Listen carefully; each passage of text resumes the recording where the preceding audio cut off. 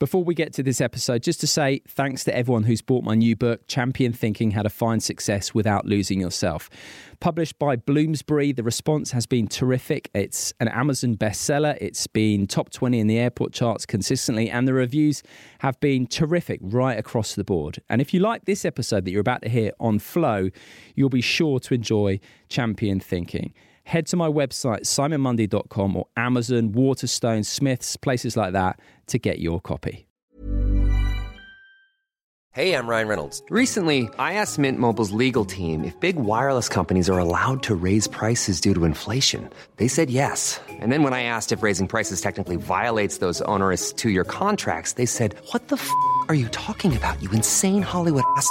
So to recap, we're cutting the price of Mint Unlimited from $30 a month to just $15 a month. Give it a try at mintmobile.com/switch. $45 up front for 3 months plus taxes and fees. Promo rate for new customers for limited time. Unlimited more than 40 gigabytes per month. Slows full terms at mintmobile.com.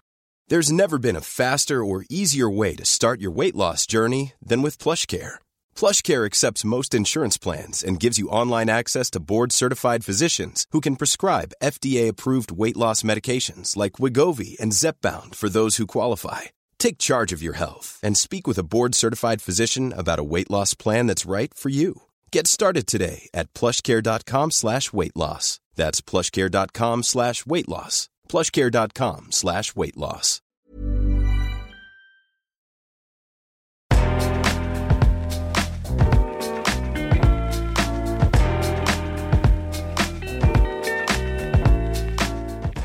Hello and welcome to the Life Lessons Podcast with me, Simon Mundy. This podcast has a simple mission: to have discussions that reveal something important about life and how best to live it. My guests range from the biggest sporting names on the planet through to neuroscientists, philosophers, psychologists, and world-renowned thinkers. We talk about things like how to skillfully relate to uncomfortable thoughts and feelings, the power of acceptance and psychological flexibility, how to get your circadian rhythms in sync to feel your best, right through to the nature of reality. These conversations and the bite-sized episodes have the power to change your life.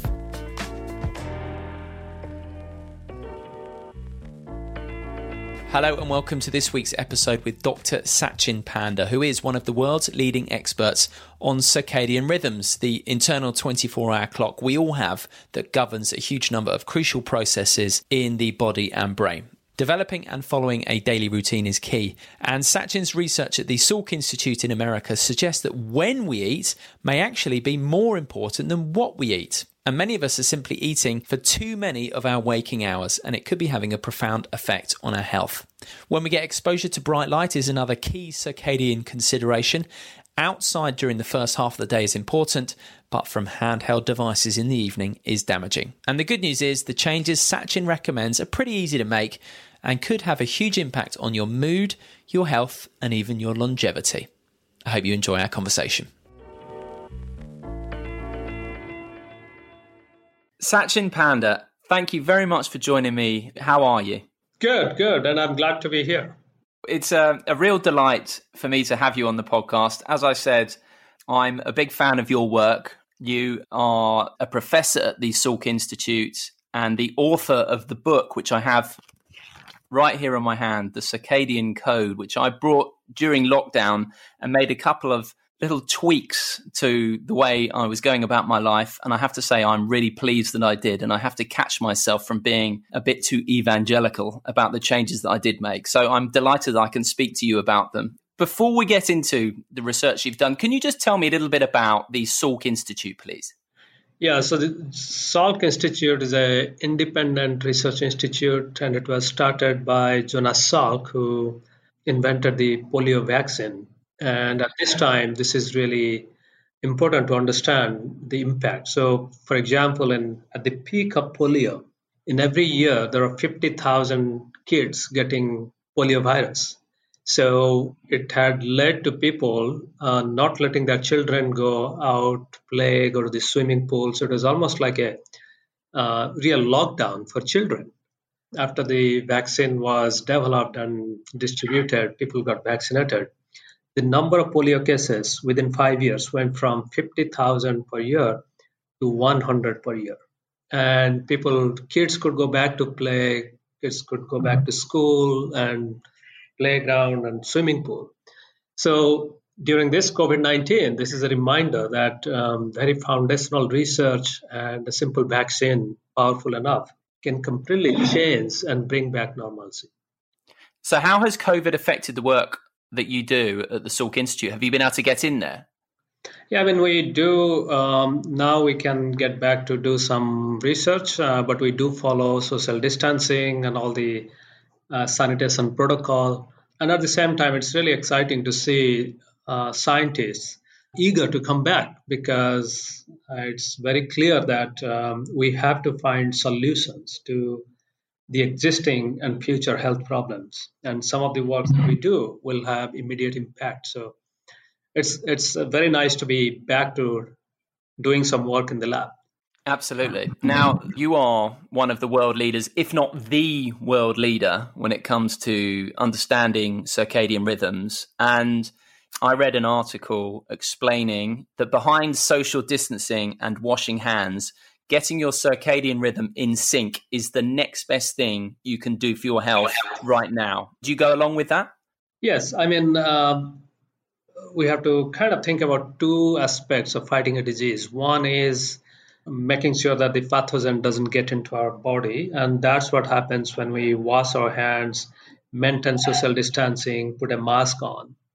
But then the question is, once it gets into our body, is there anything else that everybody can do to increase the resilience or the immunity? Or if the organs are working pretty well, then maybe the immune system can focus entirely on the pathogen and not focus on the internal organs. So in that way, having circadian rhythm working at its peak performance actually helps the body to focus entirely on fighting the disease with all the organs working perfectly and the person not having high blood pressure or diabetes, etc., will actually help the person to fight the disease much better. Another thing is, once we have sleep deprivation, jet lags, just staying awake late into the night, binge watching movies, yes, it might make us happy for a while, but actually it breaks our circadian rhythm. So we get more susceptible to disease. Even a small amount of virus that our body could easily fight can become lethal. So that's why having a healthy circadian rhythm, will increase resilience to a point that we may have the virus, but we may come out asymptomatic. Is getting your circadian rhythms in sync the most powerful thing, or one of the most powerful things you can do to increase your own immunity? I think this is one of the most powerful things that anyone can do. This is something we can do without popping a pill, injecting something. And this is almost universal. Looking at how rich the literature is, how sleep disruption or not having a good circadian rhythm in eating and fasting can compromise our immunity, I feel very confident to say that having a good circadian rhythm will help us in many ways, not only fighting the virus, but also improving our mood. Because one big challenge of this lockdown and COVID-19 is to get stuck indoor and not having enough access to light, for example, during daytime, or binge watching a lot of movies or even news that is very depressing, can have a huge psychological stress. So in that way, having some exercise during daytime, some light exposure during daytime, managing light at night can also help those who are not getting the virus, but at least living with the mental stress of the lockdown. As well, though, obviously, Don't Tell Me the Score has a sporting slant, and your circadian rhythm as well can have a huge impact on your athletic and your sporting performance, even within a day. Yes. For some of us, it's very clear. In the middle of the night, if somebody wakes me up and asks me to run 100 meters versus in the middle of the day, we know that what will be the outcome. That's very extreme. But at the same time, if we think about, say, morning versus late afternoon or middle of the day versus late night, there is also a significant difference in athletic performance that can make the difference between winning the gold medal or not. For example, we are designed to actually have much better running performance towards the end of the day. This is because for almost 200,000 years that humans have been on the planet, for almost the entire time, except the last 150 years, we were hunter-gatherers or farmers. And people used to go out, hunt for food or farm, and then we know that the alarm will go off at sunset time. So how far away from home you may be, you have to run back home. And so that's why we are designed to have much better musculoskeletal system, muscle tone, and tone in our connective tissue so that we have much better athletic performance towards the end of the day. Now, this has been actually shown in both competitive sports and also in controlled human and animal studies. In fact, there are a lot of studies showing that when the West Coast team in the US flies to the East Coast, that's 3 hours time difference, and then plays Monday Night Football, then although the East Coast team has the home team advantage, still the West Coast team, because of their biological rhythm, they have a higher chance of winning against the home team. And this has been shown in many sports. Only in the last 2 to 3 years, circadian biologists have done very controlled experiment both in mouse and human, showing yes, there is a time of the day dependent effect on athletic performance or susceptibility to injury. Our injury susceptibility is much lower in the evening because of our muscle tone and connective tissue working much better. So getting your circadian rhythm in sync can be the difference between winning a championship and not. It's that significant from a sporting point of view. And a circadian rhythm is essentially being in sync with nature, is it not? And have we ever been more out of sync with nature than we are now? Yeah, I mean, one distinguishing feature for humans is we are the only species who can light up the evening and extend our working hours. And that differentiates us from all other species. No other species has control over fire or light. And having said that, it also gives us an advantage because light and the control over fire gave us the advantage to win over many natural enemies, predators, etc. But at the same time, as you said, it kind of also desynchronizes us slightly from a natural day-night cycle. But we should not take it too far because we have been in collaboration with Horacio de Iglesia, a professor at University of Washington. He has been monitoring hunter-gatherers in South America with the idea that what is that primordial rhythm? How were our ancestors living before electricity? And what we find is our ancestors, or these hunter-gatherers, they don't go to sleep right after sundown. What they do is right after sunset, they light a little fire, or if they're home, they light a candle, they have their evening activities, and they go to bed around between 9:30 and 10 p.m. And they sleep, they stay in bed until 6 a.m. or dawn. So that's almost 8 hours in bed. And they have very high physical activity. And as expected, what we also see is they're pretty active in the afternoon or evening just before they come home. So if we think that that's our ancestral rhythm, to be in bed for 8 hours, waking up around dawn, and then going to bed, say, at between 9:30 to 10:30 at night, there are a lot of people who can practice that. People who cannot do that, those are the high school students, the college students, young adults, people who have children, and almost every woman who has kids, or everyone who is caring for somebody, then they have the circadian disruption because they either wake up too early or they go to bed past midnight. And if we now think carefully, almost everybody for at least few months or a year or few years in their life experience that circadian disruption.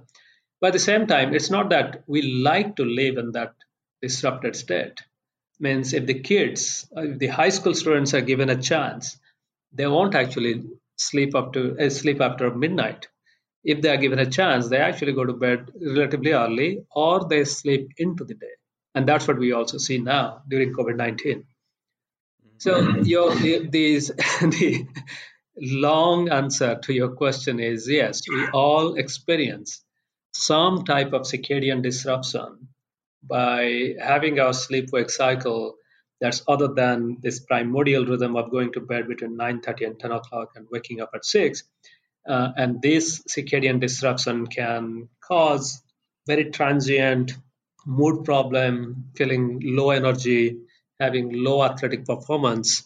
But if they continue for a long time, then that can lead to compromised performance and various diseases. You talk about circadian disruption, and I said, has it ever been a case that we've been as disrupted as we are now? And the hunter-gatherer tribes you mentioned stick to a fairly similar schedule, but they don't, I guess, have the screens and the digital stimulation that we do. And we'll come to that. But I think it's important, and I probably should have done it already, to define specifically what a circadian rhythm is. So would you mind?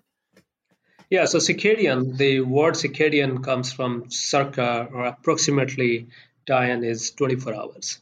So what it means is our body has many biological functions that have been pre-programmed to repeat itself in every 24 hours. And the best example is our sleep-wake cycle. We tend to fall asleep around the same time every day. And that's just the tiny, tiny tip of the iceberg, because almost every hormone in our body, every organ's physiology of function has its own circadian rhythm. And we can go into detail later on in this program. What are the key factors then that impact our circadian rhythm and the resulting impact that can then have on our health? Because it's pretty dramatic, isn't it? Yeah. The point is, what are the circadian rhythms and what do they do? That's the first thing. Research over the last 20 years completely transformed how we thought about circadian rhythm, because initially circadian rhythm was synonymous with sleep-wake cycle. We thought that only the brain tends to sleep. But using very advanced genomics and genetics tools, what we're finding is almost every organ in our body, and down to even every cell in our body, has its own circadian clock. And then if we look at every hormone, neurotransmitter, or every gene, it's likely that any given gene turns on and off at different time of the day in one or more organs. So that means just like our brain has its peak performance, say in the first half of the day, then it slows down, gets tired, and then at night it needs that 8 to 10 hours of sleep in bed to repair, reset, and rejuvenate. Almost every cell or every organ has its own peak performance time, and then every organ also needs some downtime to repair, reset, rejuvenate every single day. Then if we think of human body, we also know that we are not the same person between the middle of the day and middle of the night. Our physiology changes, our mood changes, and everything changes. So these clocks in different parts of the brain and body, they work like an orchestra, musicians in an orchestra, to produce the symphony of health that we experience throughout day and night. So then the point is, what happens if there is circadian disruption? Then this music goes out of tune in the sense when one organ is performing at its peak level. Say, for example, our gut may be digesting food, but our liver may be sleeping. And that will lead to malnutrition because our liver cannot process what our gut has digested. So a lot of these examples abound how circadian disruption disrupts health. Now, coming back to your original question, then what determines our circadian rhythms to be in sync, to be healthy? So our circadian rhythms are tied to the outside world by mainly two different factors. One is light Light in the morning can synchronize our brain clock and tells that, yes, it is light outside. And the reason that is very important is as the seasons changed in nature, we have to synchronize when we wake up to the new sunrise time. But the rest of the body, all those clocks, they are mostly um, tied to when we eat or when we exercise. So when we eat, gives the gut, our pancreas, and the liver the time signal that it's time to eat, particularly the breakfast, the first calorie of the day, so that the circadian system registers the time, and then next day it anticipates that, yes, yesterday you had breakfast at 8 o'clock, and I'll prepare the stomach with the digestive juice and pancreas with the insulin, and everything will be ready at 8 o'clock. And as soon as you eat, we'll be ready to process that food and assimilate all the nutrients to the right tissue. So when we get the first ray of light and when we eat the first food of the day are the biggest factors that synchronize clocks in brain and body to the outside world. And the implications are if we have light at the wrong time or food at the wrong time, then our clocks get confused and they lose track of time. And also, one day if we eat our breakfast at 8 o'clock, and then the next day we eat our breakfast at 10 o'clock, or we have to wake up early and eat breakfast at 6 o'clock, then our system is not at its peak readiness time to digest that food. So having this consistency from day to day is also important to get the best out of our circadian rhythm. So routine is all important. And you mentioned getting light at the wrong time and also eating at the wrong time. And those are two things that are happening a lot in the modern world we live in. Yes, having access to artificial light is the most transformative thing that happened to human on this planet. And also having access to food, easy access to food, freed up our time from agriculture or hunter-gathering kind of lifestyle to invest in other intellectually stimulating activities. So at the same time, it's almost like me getting a sports car. I mean, if I get a hi-fi sports car and unlimited resources, then the question is, should I be spending all of my time on the road, or should I come up with some discipline how to drive this sports car? So that's the point, that we have unlimited chance of getting lighted and easy access to food. We just have to know the basic driving lesson, how to use them productively so that we can stay healthy, we can get the best out of it, and live a long, healthy life with peak performance. Peak performance and a good mood. And let's come back to light, but let's start on choosing the right time to eat. So you did an experiment with mice, and I know the results of that came as something of a surprise to you. So just outline the experiment that you did with the mice, the food you were giving them, and the results that came when you changed when they were eating, not what they were eating. Yeah, so the experiment is now almost 8 to 10 years old, and it was a very simple experiment. In biological science, in medical research, when we try to replicate a model, obesity, diabetes, heart disease, all of this, what we typically do is we take mice or rats, they're in their house in a cage, they freely roam around. It's a very nice, clean cage with bedding and everything. And we give them food. And this food is typically what we call Western diet. So that's where they get nearly 45% of their calories from fat and 20% from simple sugar like sucrose or fructose, and then enough protein and other stuff. And what is interesting is when we give this food to mice or rats and then let them eat whenever they want, they will become obese, diabetic, they will have heart problem, and all these problems that we commonly see among human population these days. And one important discovery in that in those experiments was someone figured out that, hey, when we put this mice on unhealthy diet, this is almost unhealthy diet, it somehow breaks their circadian rhythm of when these mice should be feeling hungry, when they should be feeling full. So they keep on snacking this very yummy diet throughout day and night. And we know that eating randomly throughout day and night can confuse the circadian rhythm. And even mice that have a circadian rhythm defective gene, they do the same thing and they become obese. So here are some normal mice with normal circadian rhythm gene, but they just got addicted to this high fat, high sucrose diet. And for almost, there are thousands of papers showing this high fat, high sucrose diet causes the disease. But we found that, well, there are two things changing. One is the mice that are put on high fat, high sucrose, they're getting a different diet, and they also are eating at the wrong time. So how much of the disease is due to diet versus how much is due to wrong time? So to test that, we took two groups of mice. Those are completely identical genetically.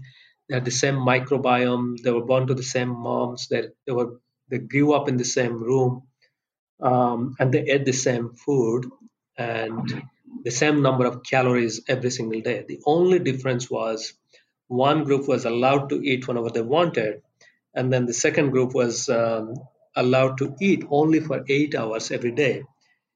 And within that 8 hours, they eat the same number of calories as the mice that have 24 hours access to food.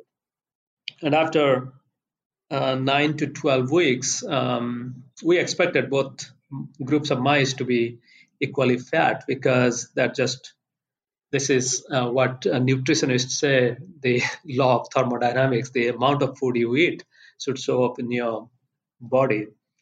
But we were surprised to see that the mice that ate for 8 hours were completely protected from obesity, diabetes, and high cholesterol, all of these bad things that happen to mice when they eat whenever they want.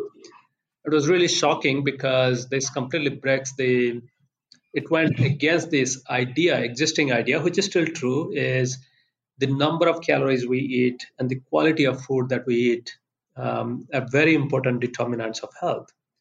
And in this case, we kept both of those constant. The only thing that we changed was the time when these mice ate. And we repeated the experiment 2-3 times, and we got the same results. So then we got very confident that in addition to what and how much we eat, maybe when we eat is also very important.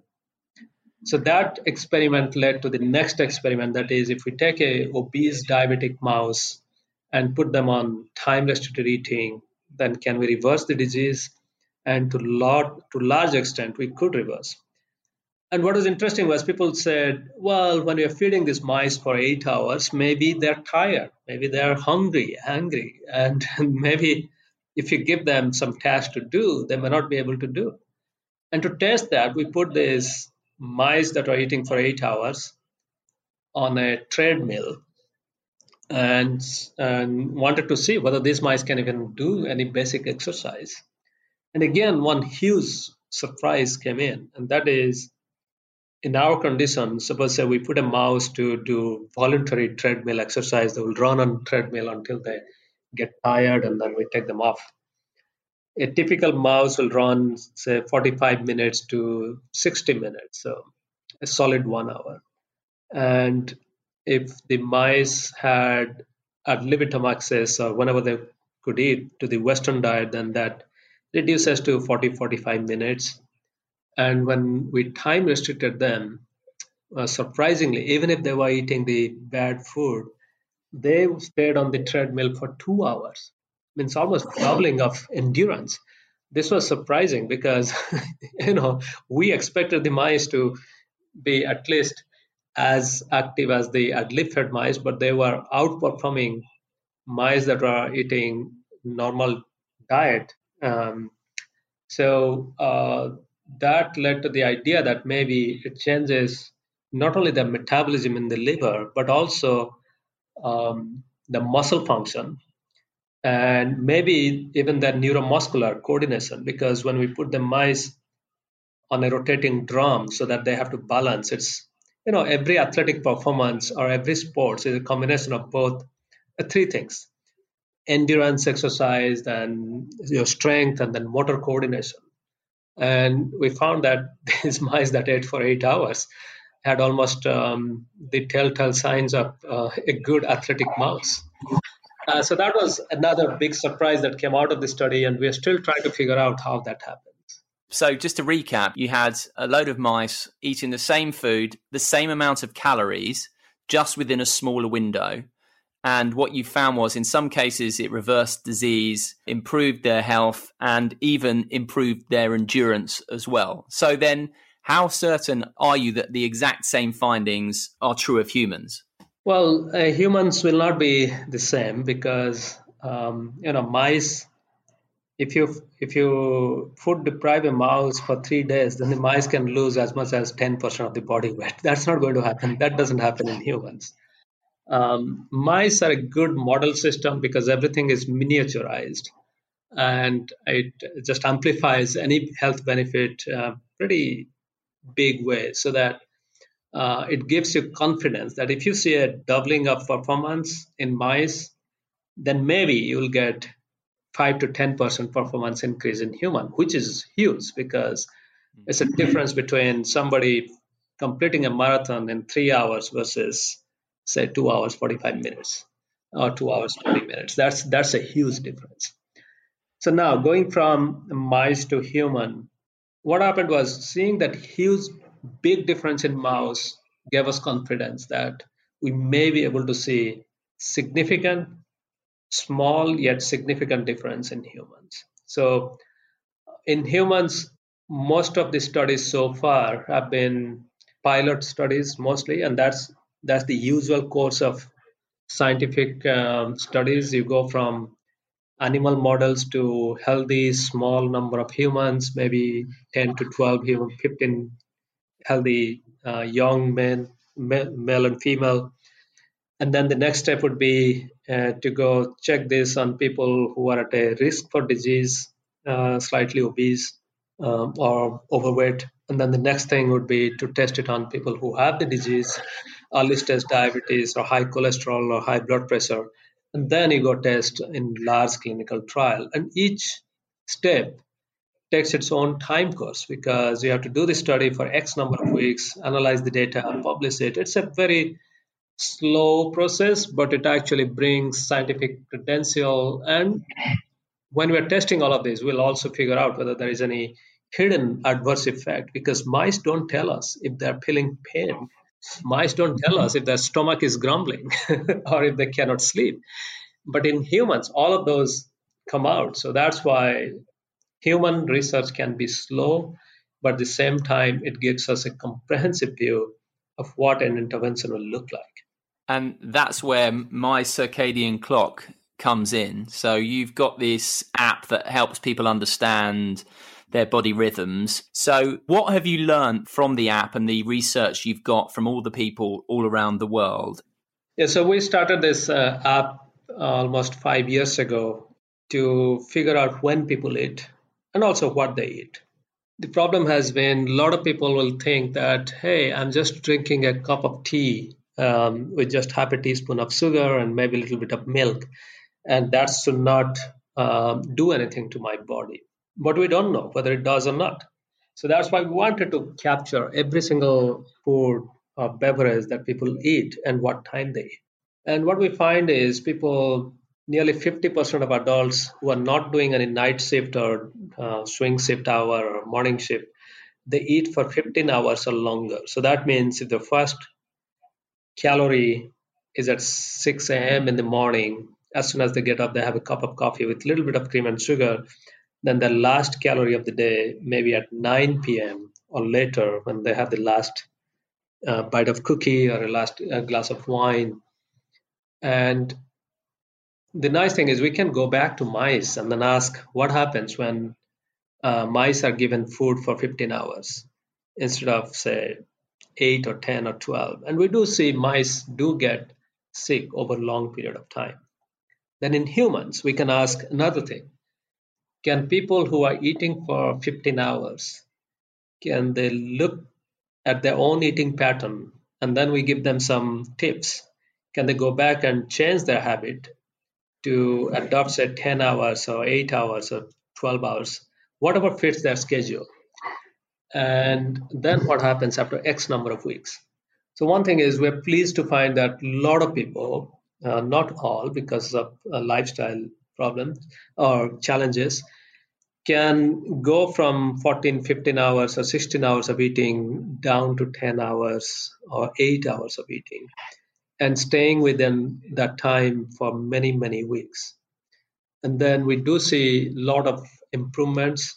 Of course, from our app, the initial results that we got was people lost some weight. But the nice thing is their body gets used to this new habit, so that they like it for 2 or 3 big reasons. One is, which we did not know in mice because mice didn't tell us how they were sleeping. We find that people who do this 8 to 10 hours eating, after 1 or 2 weeks, they get to sleep very well. They get into deeper sleep.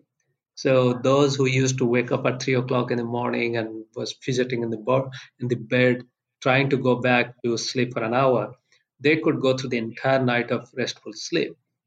And when they go through that restful sleep, then they're more energetic in the morning or even for the entire day. And another thing that happens is a lot of us do have little stomach problems. Some people have bloating, some people have gas or acid reflux.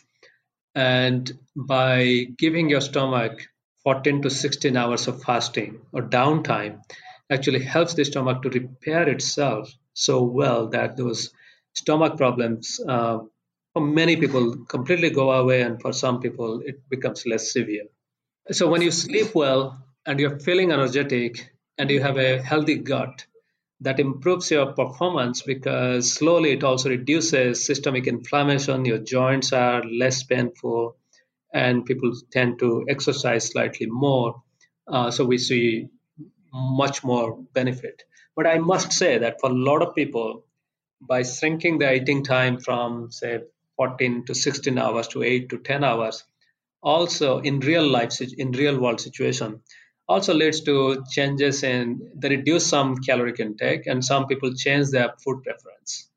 So it kind of acts as a domino effect. It's a positive feedback loop they get into, where they change one thing, just the number of hours. Instead of counting calories, now they are counting time. But inadvertently, it improves their nutrition quality, standardizes their nutrition intake, improves their sleep, improves their mood.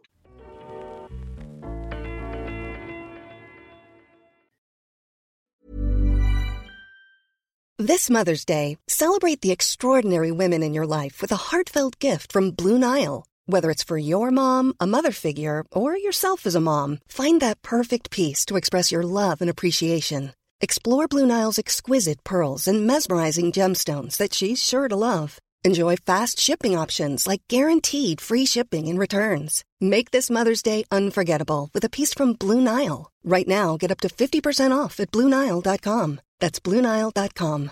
Hey, I'm Ryan Reynolds. At Mint Mobile, we like to do the opposite of what Big Wireless does. They charge you a lot, we charge you a little. So naturally, when they announced they'd be raising their prices due to inflation, we decided to deflate our prices due to not hating you. That's right. We're cutting the price of Mint Unlimited from $30 a month to just $15 a month. Give it a try at mintmobile.com/switch. $45 up front for 3 months plus taxes and fees. Promo rate for new customers for limited time. Unlimited more than 40 gigabytes per month. Slows full terms at mintmobile.com. There's never been a faster or easier way to start your weight loss journey than with PlushCare. PlushCare accepts most insurance plans and gives you online access to board-certified physicians who can prescribe FDA-approved weight loss medications like Wegovy and Zepbound for those who qualify. Take charge of your health and speak with a board-certified physician about a weight loss plan that's right for you. Get started today at plushcare.com/weight loss. That's plushcare.com/weight loss. plushcare.com/weight loss.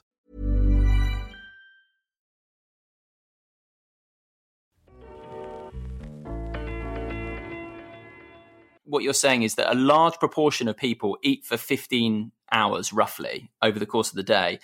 they may only think that they have, say, 10 hours because they have 3 main meals, but having little snacks or a glass of wine, that counts within that. So what you want to be doing, what you're saying is eating and drinking anything that basically has calories within a 10-hour window. And one of the key benefits of eating within a 10-hour window and having that 14 hours where you're not consuming calories and food and drink, you say, is that you're just, it's quite straightforward. You're giving your guts essentially a chance to rest and repair. Yes. Your gut is almost like a road, but it's not well paved. It's like a dirt road, you can say. And throughout the day, when we eat, we cause a lot of damage to the stomach lining. And every night we repair, even repave that road to a great extent. So, for example, in every 15 days, we have a new stomach lining. So that means every night we are repairing 7 to 10% of our stomach lining because those cells are dead or they get leakiness to our gut. So just like you cannot repair a highway or repair a road when the traffic is still flowing, you cannot repair your stomach lining when the food is in the system. And this common idea is after we eat our last meal, say at 8 o'clock at night, I had my last meal. And that meal that I ate is going to sit in my stomach for at least 4 to 5 hours to get digested. All the stomach acids and other digestive juice and enzymes have to break down that food into tiny particles, tiny constituents, and then it will go to the next stage, that is the small intestine. And that's where some of the proteins will get absorbed. So that entire process can be 6 to 7 hours. So although my mouth finished doing its job at 8 o'clock, my stomach was still working till 1 or 2 o'clock in the morning. And then the stomach lining will get into the repair mode. And as soon as I get up, say at 6, if I immediately start eating, then my stomach got only 4 hours of sleep, which is not enough. Just like our brain needs at least 8 hours in bed, we have to keep in mind that almost every organ needs that. If we do the rough calculation that our stomach also needs 8 hours of no work, then you add 8 plus 4 or 5 hours, because that's how long it takes for the last meal to be digested. Then we can easily come to 12 to 13 hours of downtime for the stomach to repair itself.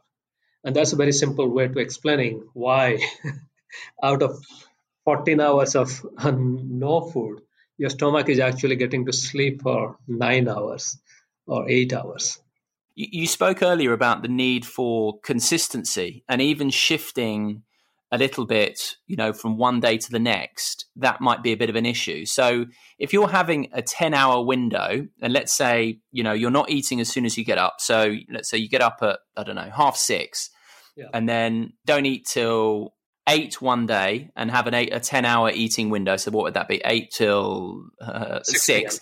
Yeah. 8 till 6. But then if you did the next day, 9 till 7 or even 10 till 8, even though it's still a 10-hour window, that change would be problematic.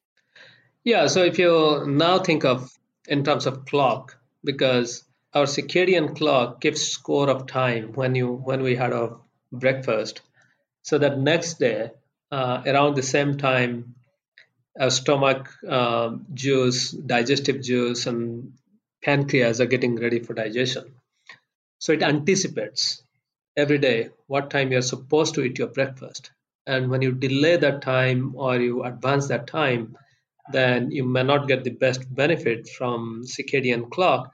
And it also confuses it, so that next day it will say, well, instead of 8 o'clock, maybe your new breakfast time is 10 o'clock in the morning. So the stomach will not be ready at 6 or 7 or 8. It may try to go towards 9 or 10 o'clock to be ready. But next day, if someone is eating breakfast at 6, then again, the stomach gets confused. And this is exactly what we experience when we fly, because when we fly from even over 2 time zones, that is 2 hours, we can feel it because our brain keeps score of that time change. and tries to fall asleep at the wrong time. So similarly, all of our organs, they keep track of food time, and it can be disruptive. Having said that, we have done the experiment in mice to say, well, we don't expect humans to be locked in a cage and given food like we do to mice. But humans, we have our social obligations. Sometimes we have to go celebrate a birthday or wedding or anniversary. We may stay awake late into the night. The question is, if we let the mice eat whenever they want for 2 days in a week, so the weekends were off, will they lose the benefits of staying within 10 hours or 8 hours for 5 days? And the answer is a good one. So that is, these mice still gain a lot of benefit. They may not be as 100% benefit as mice who are consistent, but they get almost 85 to 90% of benefits. So that means, yes, once or twice a week, one may go outside the window, but you can always come back and be consistent. That is good news. So the general advice would be try and eat your food within, say, the lower end 8 hours, middle end 10 hours, higher end 12 hours, within a window between 8 and 12 hours, and try and have the beginning and the end at the same time, 5 days a week. So in the week, and then don't feel too bad if you stray slightly off the wagon and have some wine and dark chocolate of a Saturday night, for example. Yeah. That's not the end of the world. In terms of the feedback then we've talked about the benefit of your stomach lining regenerating. Can you just very quickly skip over some of the other benefits that you've noticed being fed back from people around the world that have been using the app on things like weight, mood, energy, anxiety, things like that? Yeah, so one more benefit is, all of our connective tissues, some muscle, tendon, bone, all of them, they go through a daily cycle of breakdown and regeneration. So muscle actually breaks down some of the damaged proteins and damaged cells and rejuvenates.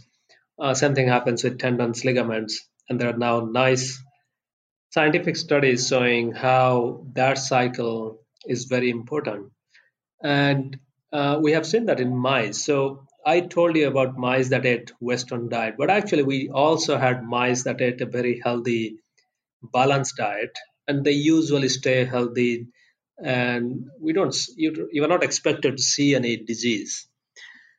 But we do put them under body composition analysis, and what we find is mice that eat healthy diet combined with time restricted eating, they have gained some muscle mass or lean mass.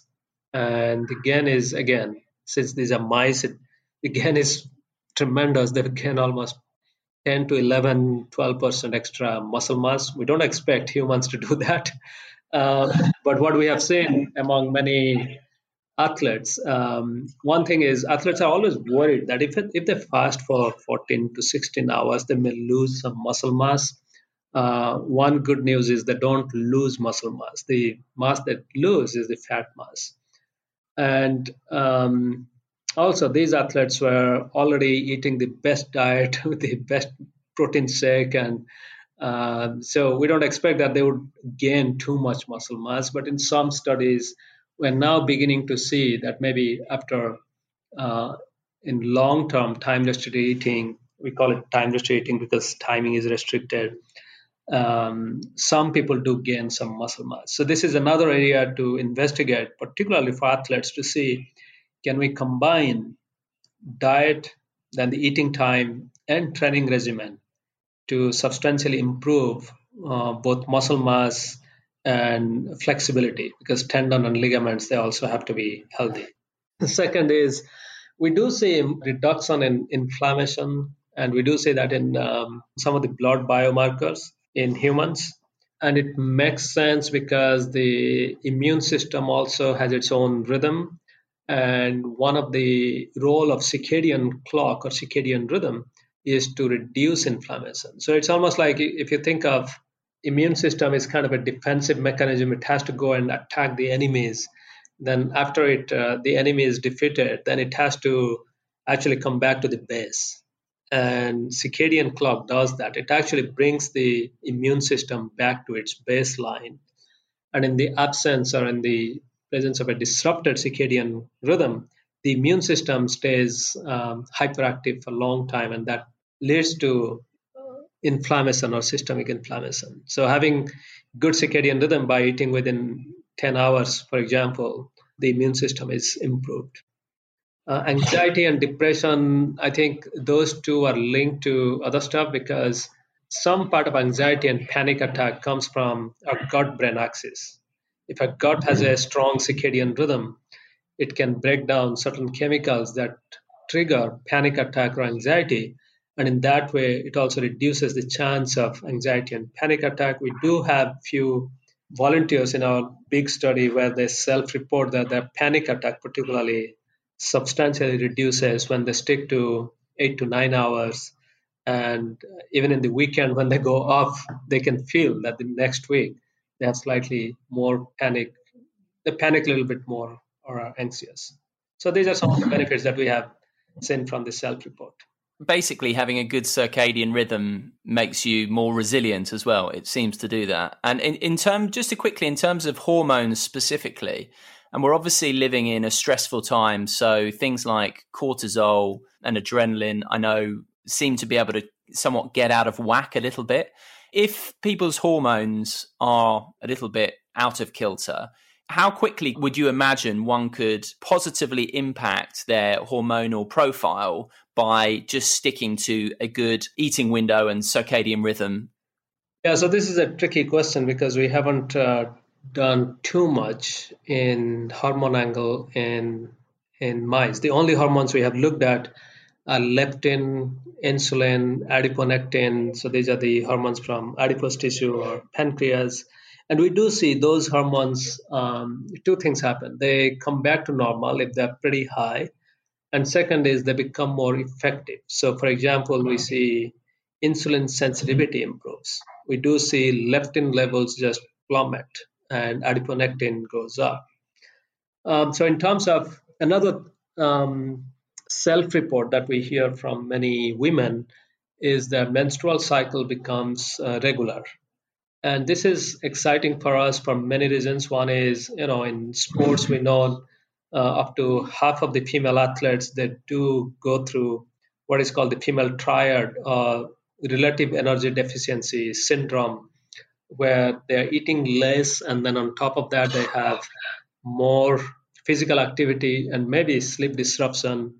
And all of this combined can lead to this very negative energy state that can disrupt hormones and also increase the chance of injury and bone fracture.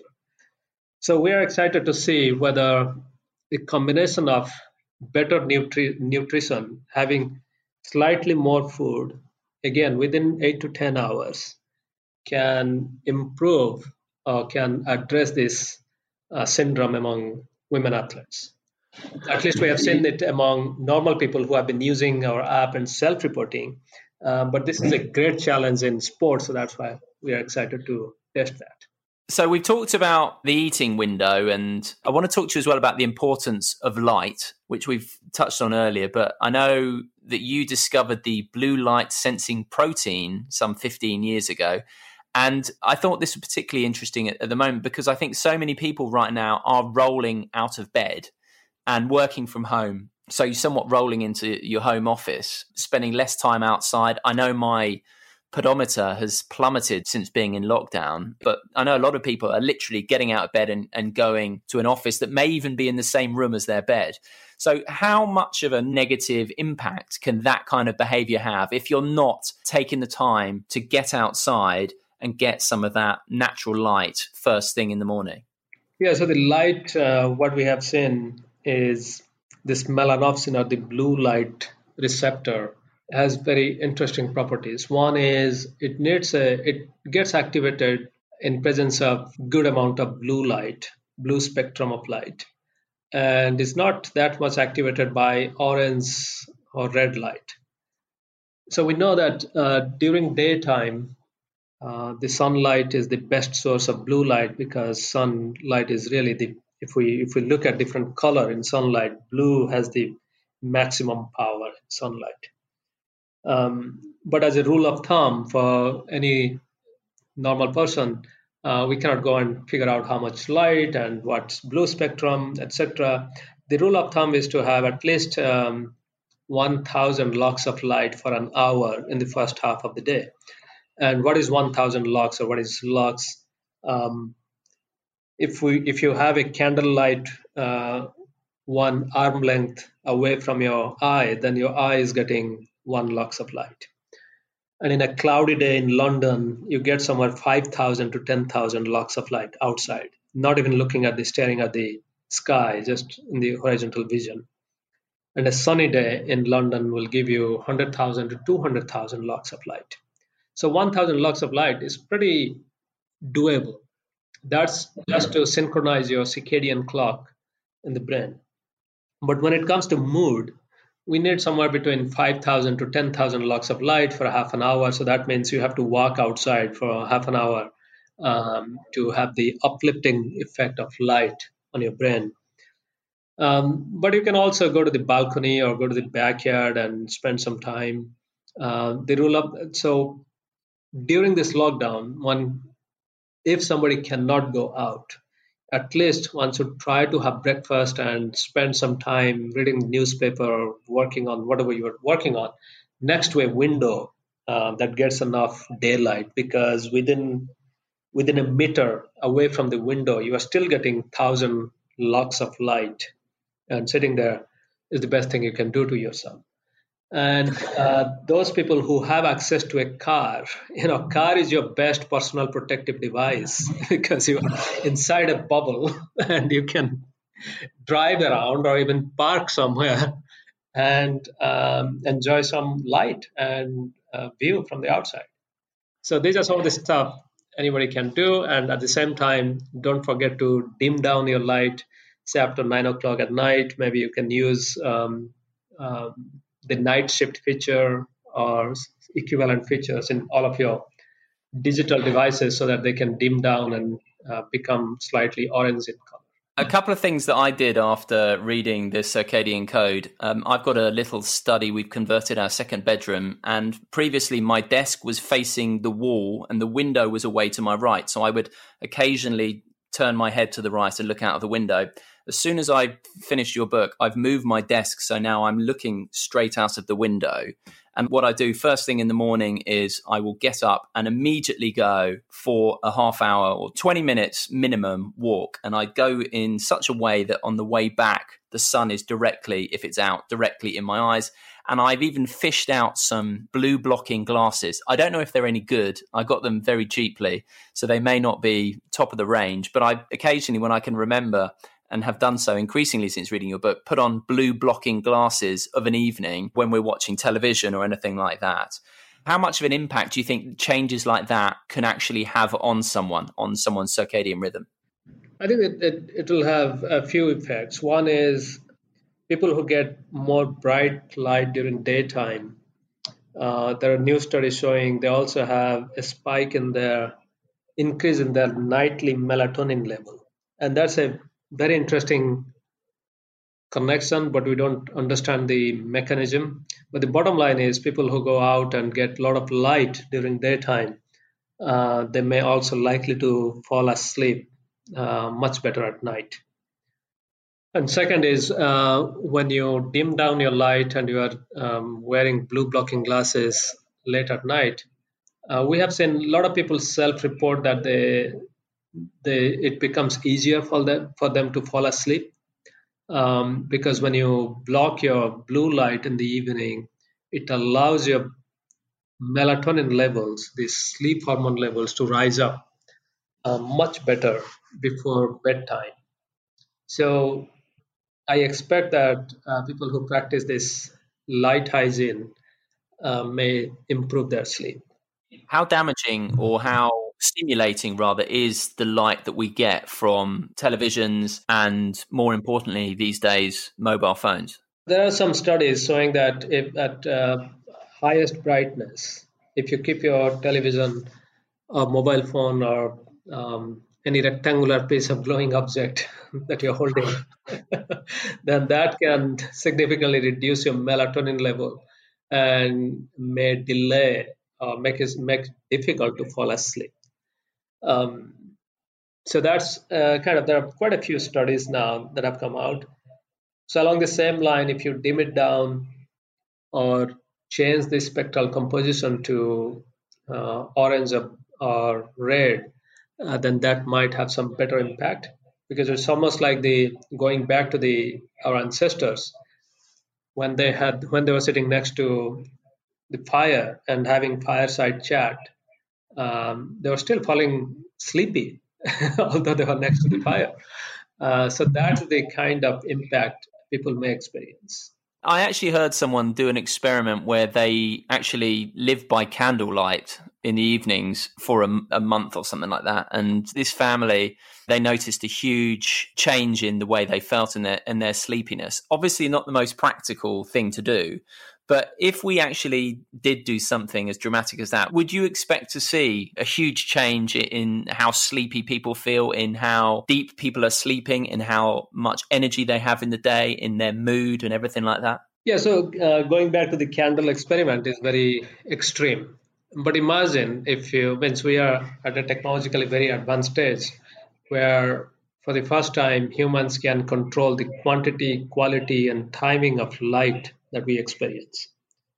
So imagine all of our light bulbs are controlled in a way that we can simulate a fireside chat. So they will dim down, and maybe the kitchen will become dark around 8 o'clock, and then the living room will dim down next.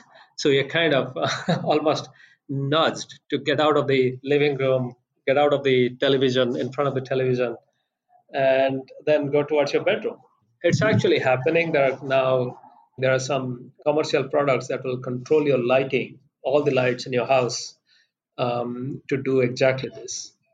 Personally, what we have seen is in our house, we had quite a few very bright LED lights, and we have changed them. So now all of our lights are 40-watt light, and if we need light to work on, then what we call task light. So it's almost like the old style table lamp, or lamps that will light up the surface you're working on, but not your face, because you don't need to light up your eyes to read something. You got to light up the thing that you're trying to read. So that changes how sleepy we feel, because now I feel sleepy by 9:30 or 10. But in the old days, when I used to go back to lab, or if I go to even a grocery store or a drugstore where the light level can be as high as 1,000 lux, even if you go to a drugstore or grocery store for half an hour, you come back, you don't feel tired. You actually feel jazzed up.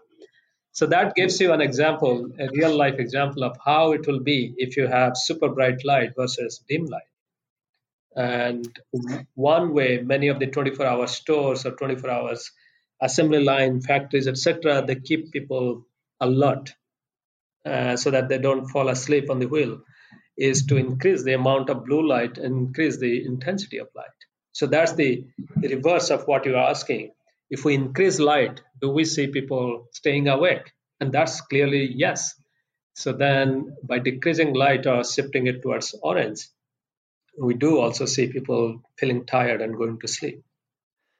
I lived in a camper van once for 3 months, traveling around the outback of Australia, and obviously we had very little light, and I was starting getting tired about sort of 7 p.m., 7:30, 8 p.m., and then waking up at 5, and actually it was absolutely delightful. Before I ask you to just quickly paint your ideal circadian day, Sachin, can you just quickly tell me, from an exercise point of view, what is the best time to do a vigorous workout or exercise from a circadian rhythm point of view?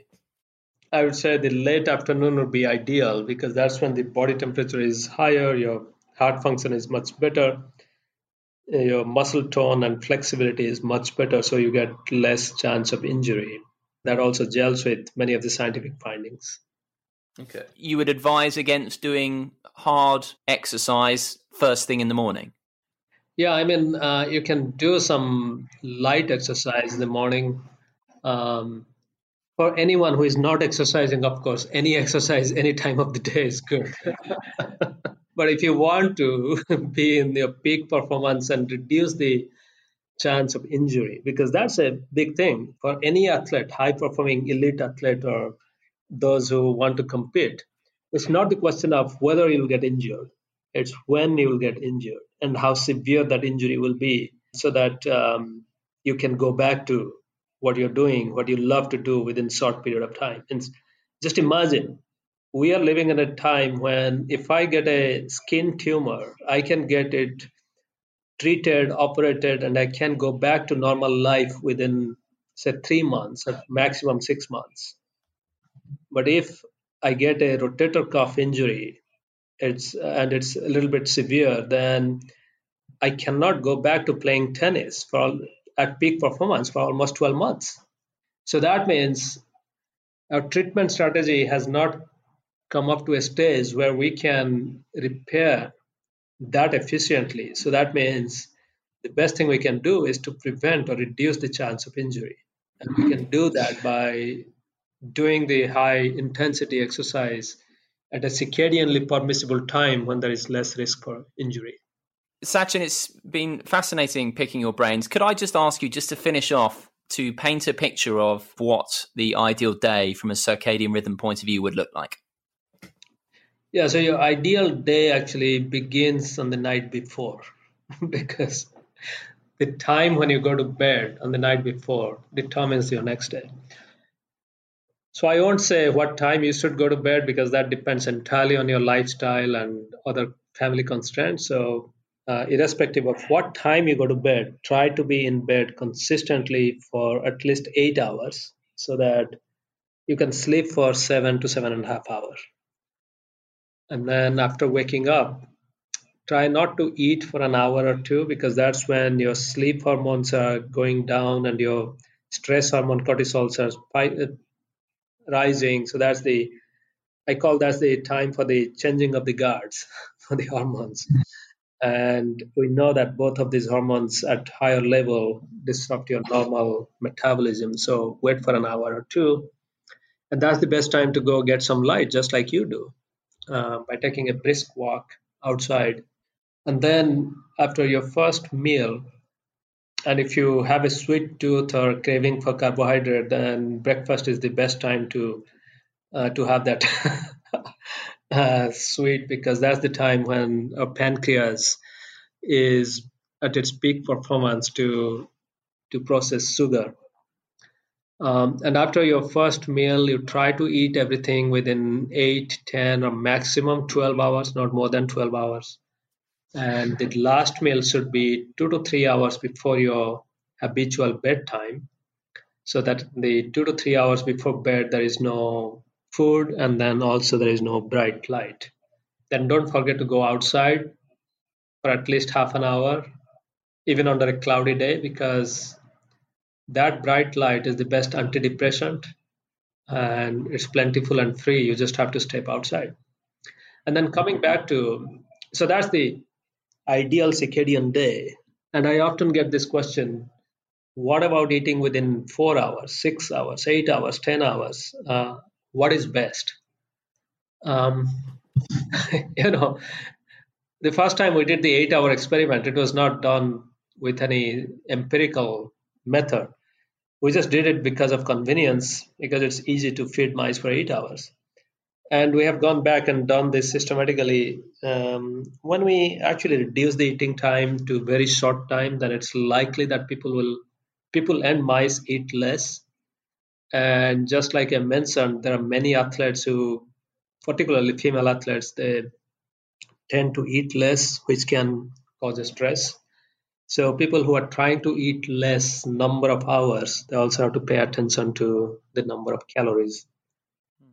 The basic thing is this: if I take time restricted eating and find the best example how to explain it, eating within 10 hours is like brushing your teeth every day to keep your teeth clean. And if you're going to the dentist, that's like eating within 6 hours for 2 to 4 weeks. So that will definitely improve your teeth hygiene, but that's not something that you have to do every single day. Yes. Okay, so eating 10 hours is on a par with brushing your teeth every single day. That's a powerful message. And obviously the research you do is right at the high end and, incredible intelligence required to even be involved in it. Yet the advice that you give that's come out of your work is pretty straightforward and simple to actually go ahead and apply in your life and to notice some pretty significant changes. And thank you so much for boiling them down and painting a picture of how people can make simple changes that will influence their health, particularly at a time like this when even just getting outside for half an hour can make a real difference. And like we said at the start, after washing your hands and social distancing, getting your circadian rhythms right is one of the most powerful next best things that you can do. So thank you so much for coming on and explaining all about it. It's been a real pleasure. Thank you. It was my pleasure too.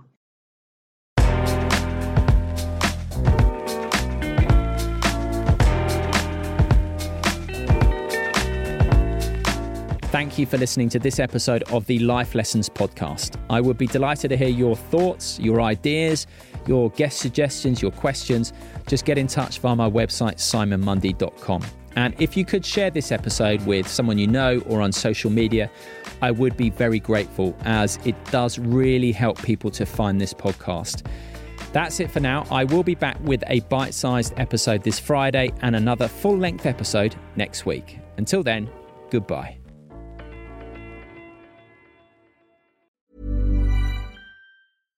Hi, I'm Daniel, founder of Pretty Litter. Cats and cat owners deserve better than any old-fashioned litter. That's why I teamed up with scientists and veterinarians to create Pretty Litter. Its innovative crystal formula has superior odor control and weighs up to 80% less than clay litter. Pretty Litter even monitors health by changing colors to help detect early signs of potential illness. It's the world's smartest kitty litter. Go to prettylitter.com and use code ACAST for 20% off your first order and a free cat toy. Terms and conditions apply. See site for details. Even when we're on a budget, we still deserve nice things. Quince is a place to scoop up stunning high-end goods for 50 to 80% less than similar brands. They have buttery soft cashmere sweaters starting at $50, luxurious Italian leather bags, and so much more. Plus, Quince only works with factories that use safe, ethical, and responsible manufacturing. Get the high-end goods you'll love without the high price tag with Quince. Go to quince.com/style for free shipping and 365-day returns.